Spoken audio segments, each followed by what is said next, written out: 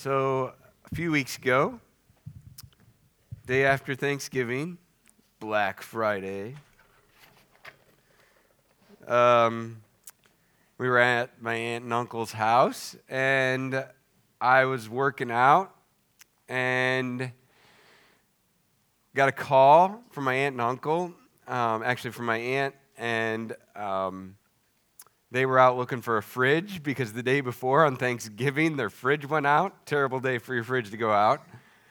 But they're out looking for a fridge, and they needed a measurement for something. And Heather answers the phone. She's like, hey, can you come help? And I'm like, I kind of begrudgingly, I'm like, fine. So I pause my workout, go. And I just had a hard time measuring the space. It was kind of tricky, so I get frustrated and made some sharp remarks that we don't need to repeat. And my aunt was on speakerphone listening to it all, and I just walked away and didn't get the measurement and went back to my workout. It wasn't one of my finer moments as a husband or a follower of Jesus. So later, I apologized for being irritable and sharp. My wife, Heather, eventually responded by saying, I forgive you, but I need you to know how you made me feel. You just left and made me measure a tall space, and I'm not as tall as you. And you embarrassed me because you were irritable, not just with me, but with your aunt listening on the phone right in front of us. And I was incredibly humbled by that. But I was grateful. I was grateful for Heather's grace in choosing to forgive me because I'm positive she didn't want to. And I'm also grateful for her assertiveness. See, I had no idea the extent of what I had done to her. I needed to know what I had done so I could learn from it. I downplayed it in my mind quite a bit. Assertive is the second key to a Christ-centered marriage. But this needs a lot of explanation because it almost sounds not Christ-like to some when you hear it. And we're going to get to that today. But last week we talked about how the starting point for a Christ-centered marriage is being secure, finding your security in Christ alone, not in your spouse or anyone else. But why are we talking about marriage? I addressed this a little bit last week, but I want to talk about this again. Why are we talking about marriage and not Christmassy things right now? And we will on Christmas Eve. It will be all about the birth of Christ. I promise you that. But us as elders, we just felt that families really need this time of year. See, marriages are struggling in our nation. Marriages are struggling in the church. Marriages are struggling in our church right now. And even if your marriage isn't struggling much, if we're all honest, we're all in need of a tune-up in our marriage. By the way, the best time to get help individually or as a couple, and this isn't just true in marriage, this is true in general, is actually when problems are just starting to surface. If you wait until you're in crisis mode, it's a lot harder to pivot. But as soon as things kind of start to show themselves, you're more level-headed and you're able to adjust better. So please, I beg you, as not just as a pastor and as a counselor, but just as a fellow human being, like for your own good and for God's glory, when things start to surface, start to press in and deal with it then. Don't wait till it gets terrible. But many of the principles that we'll be going through in these scriptures apply to all relationships. So if you're here and you're not married, don't tune out. Most of these apply to just about every relationship in your life. So if you have a Bible or a Bible app, if you turn with me to Ephesians 4, 25 to 32. Ephesians 4, 25 to 32, and welcome everybody.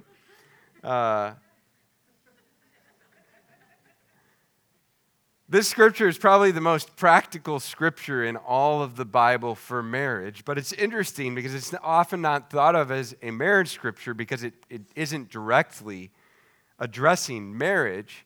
It's addressing all sorts of relationships between followers of Christ. But today we're going to apply it to marriage. And if you're married, I would encourage you, I would challenge you to come back to this scripture over and over and over because you'll need it.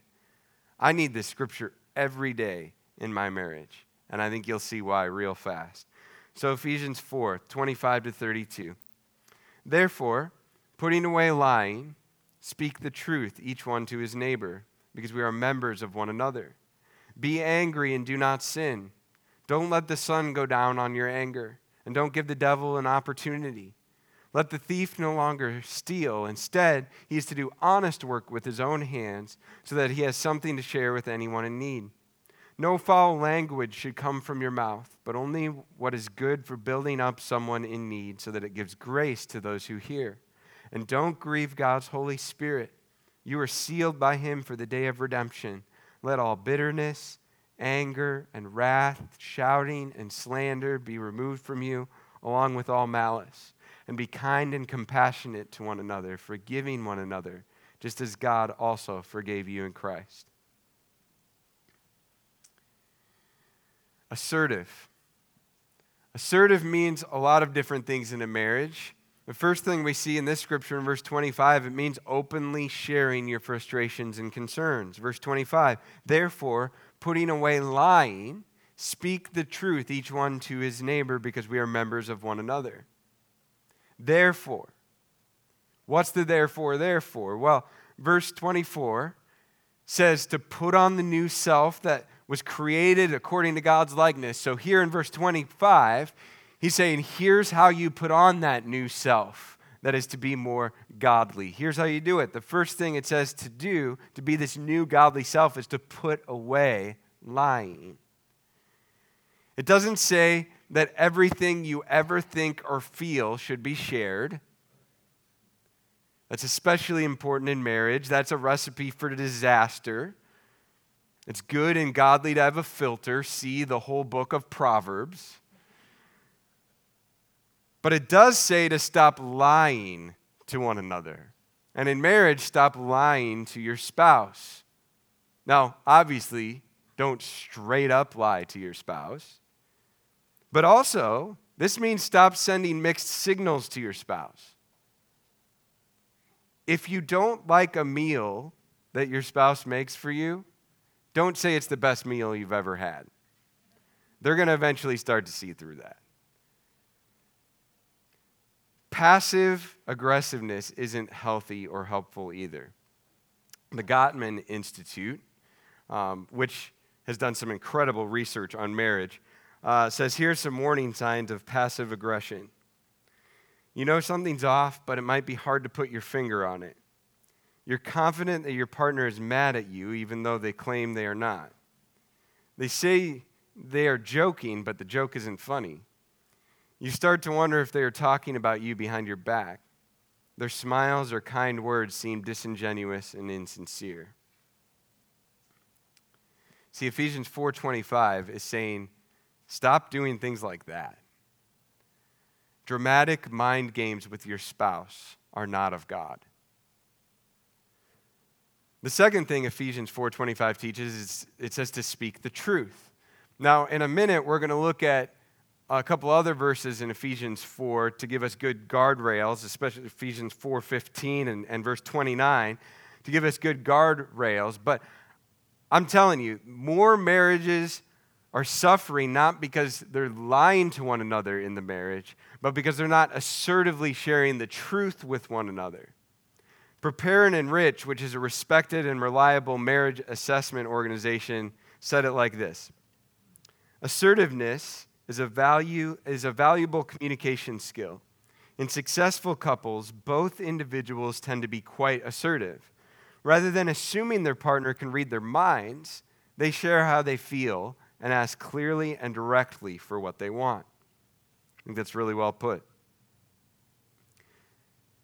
So do you ask clearly and directly for what you want in marriage? Can you even recall a time that you did that recently? Does that, even that thought of that, sound crazy to you? See, I'm not near as concerned when couples are fighting. I'm more concerned when they're not talking much, because they're probably living a lie to some degree. There's always tension and friction within relationships. That's the nature of two sinful human beings being in relationship.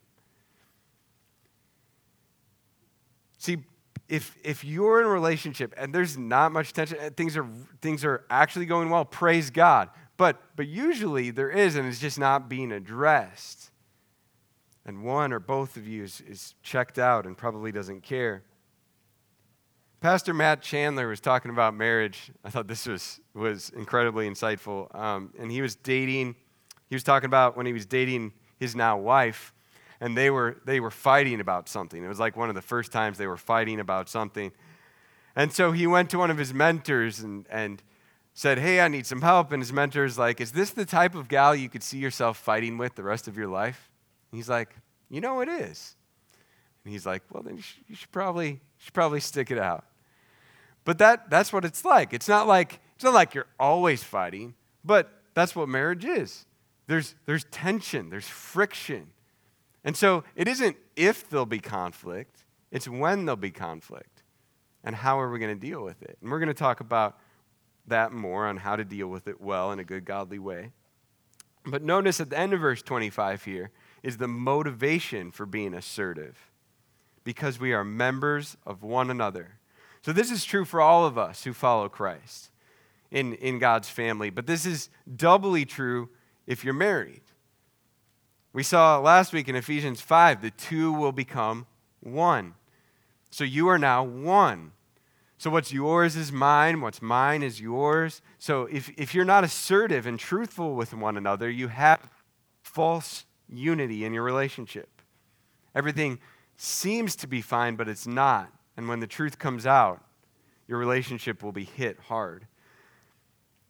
So assertive means we need to openly share our frustrations and concerns. Next, we see in verses 26 and 27 that assertive means not bottling up your frustrations. Verse 26, be angry and do not sin. Don't let the sun go down on your anger, and don't give the devil an opportunity. Now, verse 26 teaches us it's not wrong to be angry with our spouse. Just feel the freedom in that for a second. It's not wrong to be angry with your spouse. That's normal. It's natural, actually, to feel anger towards your spouse. It's also normal and natural to aggressively erupt in anger at your spouse. But the way of Christ is not sinning when we're angry. So that natural, normal response is, in your anger, sinning. So that is wrong, to aggressively erupt. So it teaches us here it's not wrong to be angry, but next it teaches us to not let the sun go down on your anger.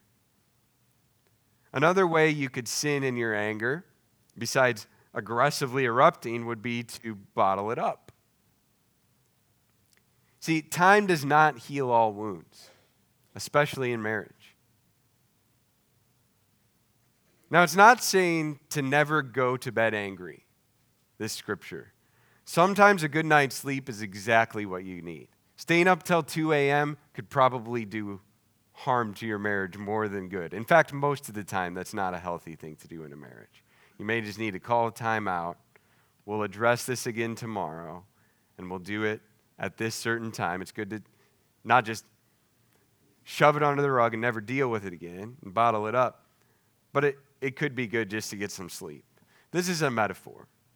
He's saying don't let anger fester and boil. See, the devil seems to find in our lives where we've kind of cracked open the door to sin in our lives. And he does whatever he can to get us to just crack the door open, and then he takes it from there and just kind of swings the door wide open to sin. So when it says don't give the devil an opportunity here in verse 27, He's saying don't leave the door cracked for the devil in your marriage or in any relationship. So let me just put some flesh to this. Anytime you bottle up anger or resentment toward your spouse and don't address it, you're inviting the devil into your marriage.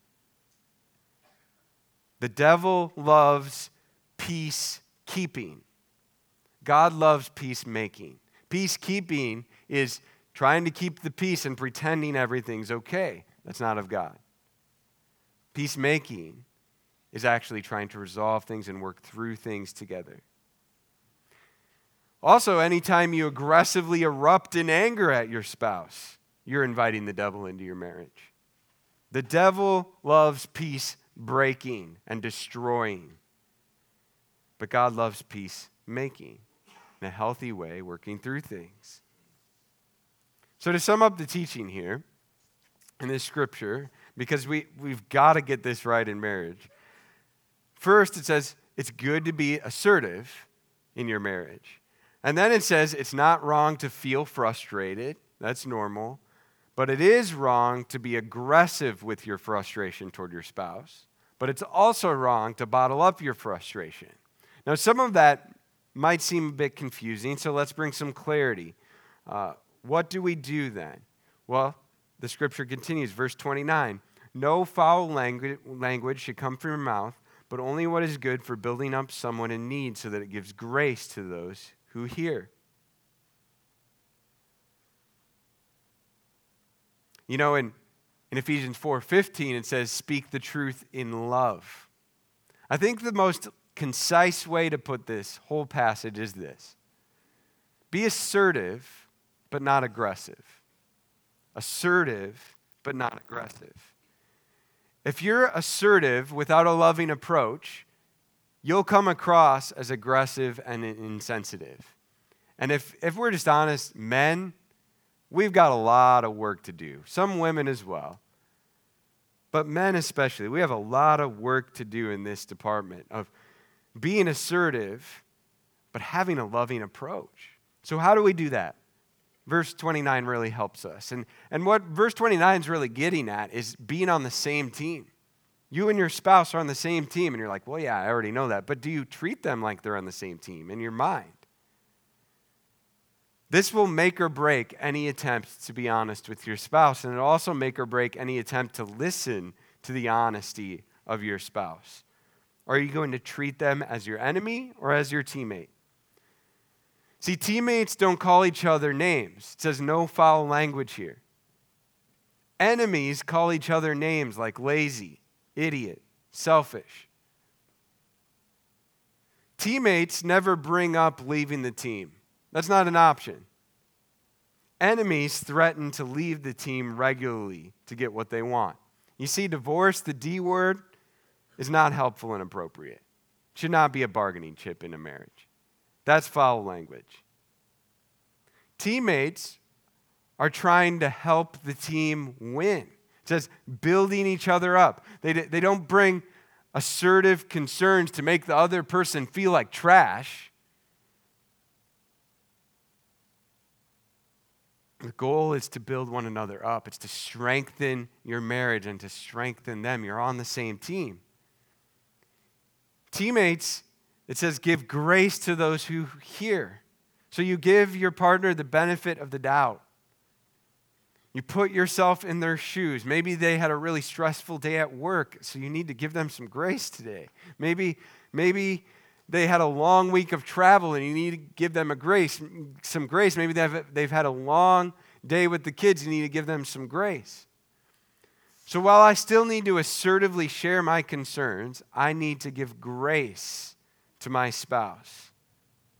And so what that means sometimes, and this is could be a whole nother sermon, and we've talked about this before here for sure, but sometimes we just need to overlook the offense.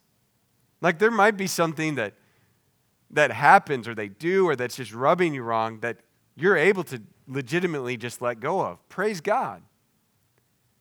But a lot of things, you try to trick yourself into it. You're like, I'm gonna let this go. I'm not gonna hold it against it, But then over time, bitterness and resentment starts to build. Well, If that's what's happening, then you haven't let it go. You can't do that, and you need to address it. So we need to give each other grace as much as possible, and we need to give each other grace if they don't respond well. So let me give you an example. Let's say you have a concern with your spouse, and your concern is this, that we need more time to undistractedly connect with one another. You feel like we're just not getting time where we're not interrupted, where we're just connecting. That's an understandable concern.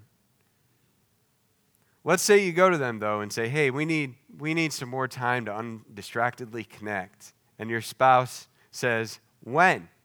We're so busy. How would that ever happen? You have a choice in that moment. You can treat them like the enemy, and you could say something like, sorry I even brought it up, which is an insincere apology, of course, right? You didn't actually mean sorry. That's probably another sermon as well, a whole sermon on insincere forms of apology. That would be interesting. But you could treat them like the enemy and say something like that, sorry I even brought it up, and walk away. Or you could give grace to them and acknowledge their concern and say, yeah, you're right, we are way too busy. So what if we canceled this week, or canceled this indefinitely in our lives, and just spent time together, went out, or stayed in, or whatever you guys like doing together? Maybe even offer to give up one of your things, one of your hobbies, perhaps. You see, hobbies are good and healthy. Chiefs games are important to watch for me. But hobbies are not more important than your spouse. We need to give grace to one another. And even when your spouse inevitably sometimes will not respond well, when you come to them with concerns, we give grace to one another and treat them like a teammate and work with them and prepare yourself to even hear some pushback. Just expect them perhaps to not handle it well. And then you can think, okay, how am I going to respond?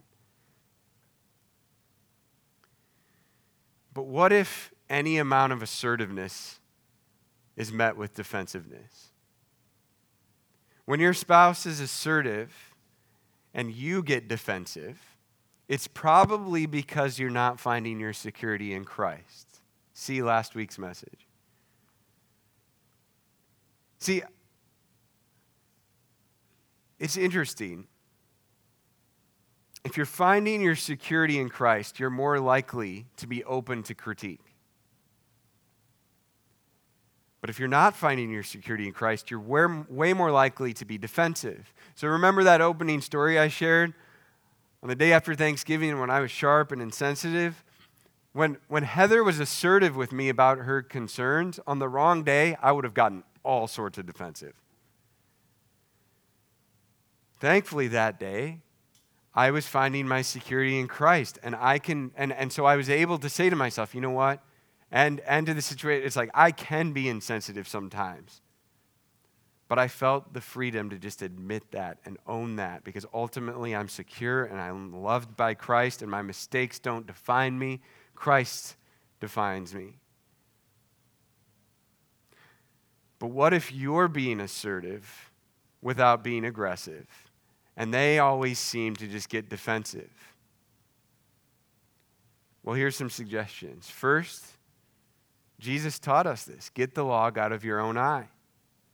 Perhaps you are actually just being way too critical of them, way too often. Perhaps you're actually perhaps you're actually not approaching them with grace, but you're actually quite aggressive and you're not even aware of it. So if you're being assertive without being aggressive, and they seem to get defensive all the time, I would ask you too, are you praying for God to soften their heart and take down their defenses? Have you actually prayed that? Kind of a side note, but related, do you pray for your spouse? Do you do that regularly? When?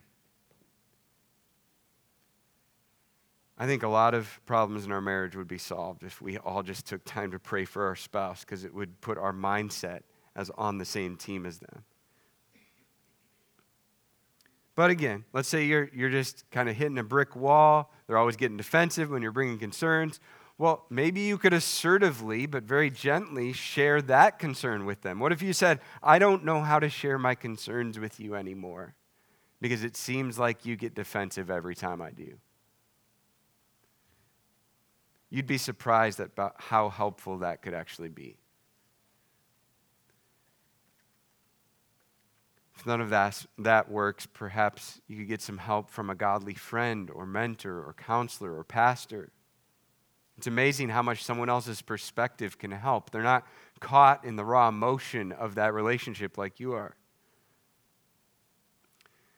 So I mentioned an organization, Prepare and Enrich, has some great tools for having assertive but non-aggressive conversations, and I've used them with many couples, and they've proven to be very helpful. So I've actually printed a couple things for you. So the front page, and I'll just set these over here, and you can take one if you think you'd find it helpful. But first one says how to take a time out. Some conflicts become heated as levels of anger and frustration rise. Rather than speaking assertively, partners begin to accuse, criticize, or yell. Rather than listening actively, partners interrupt, belittle, and ignore. Physiologically, the fight or flight response is triggered as each person goes into a protection mode with little or no regard for the other person. In this state of escalation, it is not uncommon to say or do things we later regret. Moreover, it is nearly impossible to have a productive conversation leading to a mutually agreed upon resolution. This is when a timeout can be beneficial. A timeout provides couples with an opportunity to cool down, identify their feelings and needs, and begin to think productively again about how to approach the issues they have. I love this. Most of us probably just need a timeout because one or both of us is just flying off the handle. This has some great suggestions on the rest of this to kind of do an inventory on what we're struggling with. Why don't we take a time out when we need to? Or how could we do that and then come back to it? The back says 10 steps for resolving conflict. And so it actually walks you through, okay, set a time and place for discussion, define the problem, list the ways each has contributed to the problem. It actually helps you walk through it because sometimes you're just so stuck, you don't even know what to do next. You feel like you can't even work through this. This could really help you through it. So if you think those things would be helpful to you, feel free to grab one of those before you leave today. And again, if you'd like to talk with me, I'd be happy to help you work through some things in your marriage as well. All right, I want to look now at verse 30, Ephesians 4:30. It says, "And don't grieve God's Holy Spirit. You are sealed by him for the day of redemption." This verse is not about losing the Holy Spirit as believers. That simply can't happen. This verse tells us we were sealed by him for the day of redemption. So we are secure. We have God himself living inside of us, and nothing can take that away. What this verse is about grieving the Holy Spirit, just like you would grieve somebody else by saying or doing something to hurt them. It's about leaving God out of things. So when you're aggressive with your spouse, you're actually leaving God out of your marriage. When you're refusing to be assertive with your spouse, you're leaving God out of your marriage. And the danger isn't losing your relationship with God. The danger is leaving your only hope for your relationship out. God himself. Tony Merida, in his Ephesians commentary, says this about Ephesians 4:30. It says, verse 30 reminds us that more is going on than meets the eye in relationships in the local church. Relationships involve spiritual warfare. Let us learn to walk by the Spirit and yield to him in our conversation and attitudes, eagerly maintaining the unity of the Spirit. It's a spiritual battle in our marriages. Marriages that last and thrive are impossible without the Holy Spirit. Every time you choose to be aggressive with your spouse, you're saying no to God, and you're saying no to a Christ-centered marriage. And every time you refuse to be assertive with your spouse, you're saying no to God and no to a Christ-centered marriage. and you keep saying no long enough to God in your marriage, you're going to wake up without a spouse. So assertive also means openly and directly forgiving one another. Look at verse 32. And be kind and compassionate to one another, forgiving one another, just as God also forgave you in Christ. So notice in this verse, the approach, the motivation, the scope for forgiveness in marriage is found at the end of this verse. God's forgiveness of us through Christ. So think of it like this. When does God forgive us? When does he do it? Right away. Right away. When should we forgive our spouse? Right away. Forgiveness is a choice. It's not a feeling. Heather didn't feel like forgiving me. I'm sure of it that day after Thanksgiving, but she did it anyway. Why? Because Christ forgave her. If Christ has forgiven me of everything, there's nothing that I cannot forgive of him or her. Be assertive. Say, I forgive you when your spouse apologizes. Like, actually use those words. I want you to listen really well because I think these things I'm about to say are destroying marriages as we speak in this room. Okay? So when your spouse apologizes to you, don't say, it's all right. It wasn't all right. You don't mean that. Don't say, don't worry about it. That downplays the hurt that you just experienced. Assertively say, I forgive you. There's power in words. Words matter in your marriage. I forgive you is clear and assertive. When you choose to forgive, you're actually making 4 main promises. And I get these from Ken Sande, and I've shared these multiple times before, and I will share them multiple times more. Here's why. We really struggle to actually forgive people in our lives, and it goes against our sinful nature. So the 4 promises of forgiveness, and this is a great summation of forgiveness found in the Bible. So 1, I will not dwell on this incident. So it doesn't mean you won't think about it. You'll obviously think about what happened, but it means when you start to think about it, you train yourself. You take your thoughts captive to move on quickly in your mind. I'm not just going to let it roll over in my mind all day and let bitterness build up again. I'm not going to dwell on it. 2, I will not bring this incident up and use it against you. In marriages, that can't be an option. You cannot bring stuff up from 5 years ago and use it against them. Some of you really need to hear that. That's not forgiveness. You haven't actually forgiven them if you're doing that. Number 3, I will not talk to others about this incident. See, you can't forgive him or her for it, but then tell a bunch of other people about it. It doesn't work that way. And number 4, I will not allow this incident to stand between us or hinder our personal relationship. You want a Christ-centered marriage?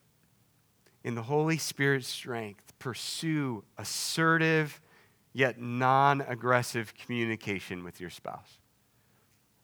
So in a moment, you're going to have the opportunity to connect a bit with God and to be a bit assertive with God this morning during communion. So in a minute, I'm going to ask you to go to the back and get the juice and the bread just outside those doors. And I want, as you bring it back to your seat, and as you're probably even standing in line and waiting, I want you to think about this question. Let's go to the next slide. Who have I not truly forgiven? Maybe it's nobody, and praise God if that's true. But maybe it's your spouse. For what? Maybe it's somebody else. For what? So I want you to just really let this question, let's just leave this up here, roll around in your mind. And we'll get the juice and the bread, and you can come have a seat. And then once everyone's seated and ready, I'll come up and lead us through that. So let's just take some time in silence, no music, nothing. We're just going to have some silent time connecting with God, really wrestling with him with this question as we go and get the elements here.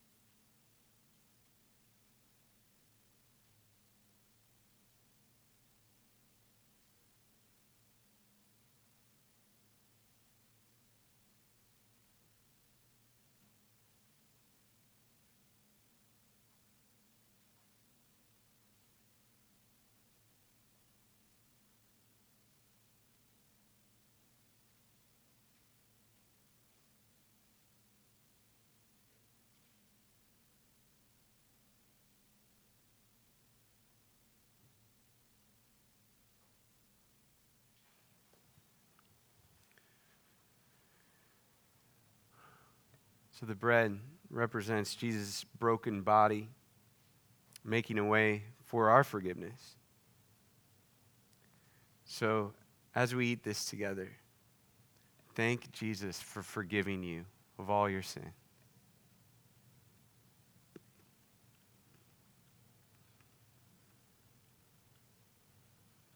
Yeah. Thank you, Jesus. And the juice represents Jesus' blood that was poured out as he died for us, purchasing our forgiveness. So before you drink this juice, ask Jesus to help you truly forgive the person that you were just thinking about. And perhaps you need some more time. And perhaps you shouldn't drink this today until you can truly forgive them before God. Perhaps you even need to go to them, maybe even today. So, if you, in your heart, have truly forgiven everyone, just as Jesus has forgiven us of everything, let's take the juice and remember his blood.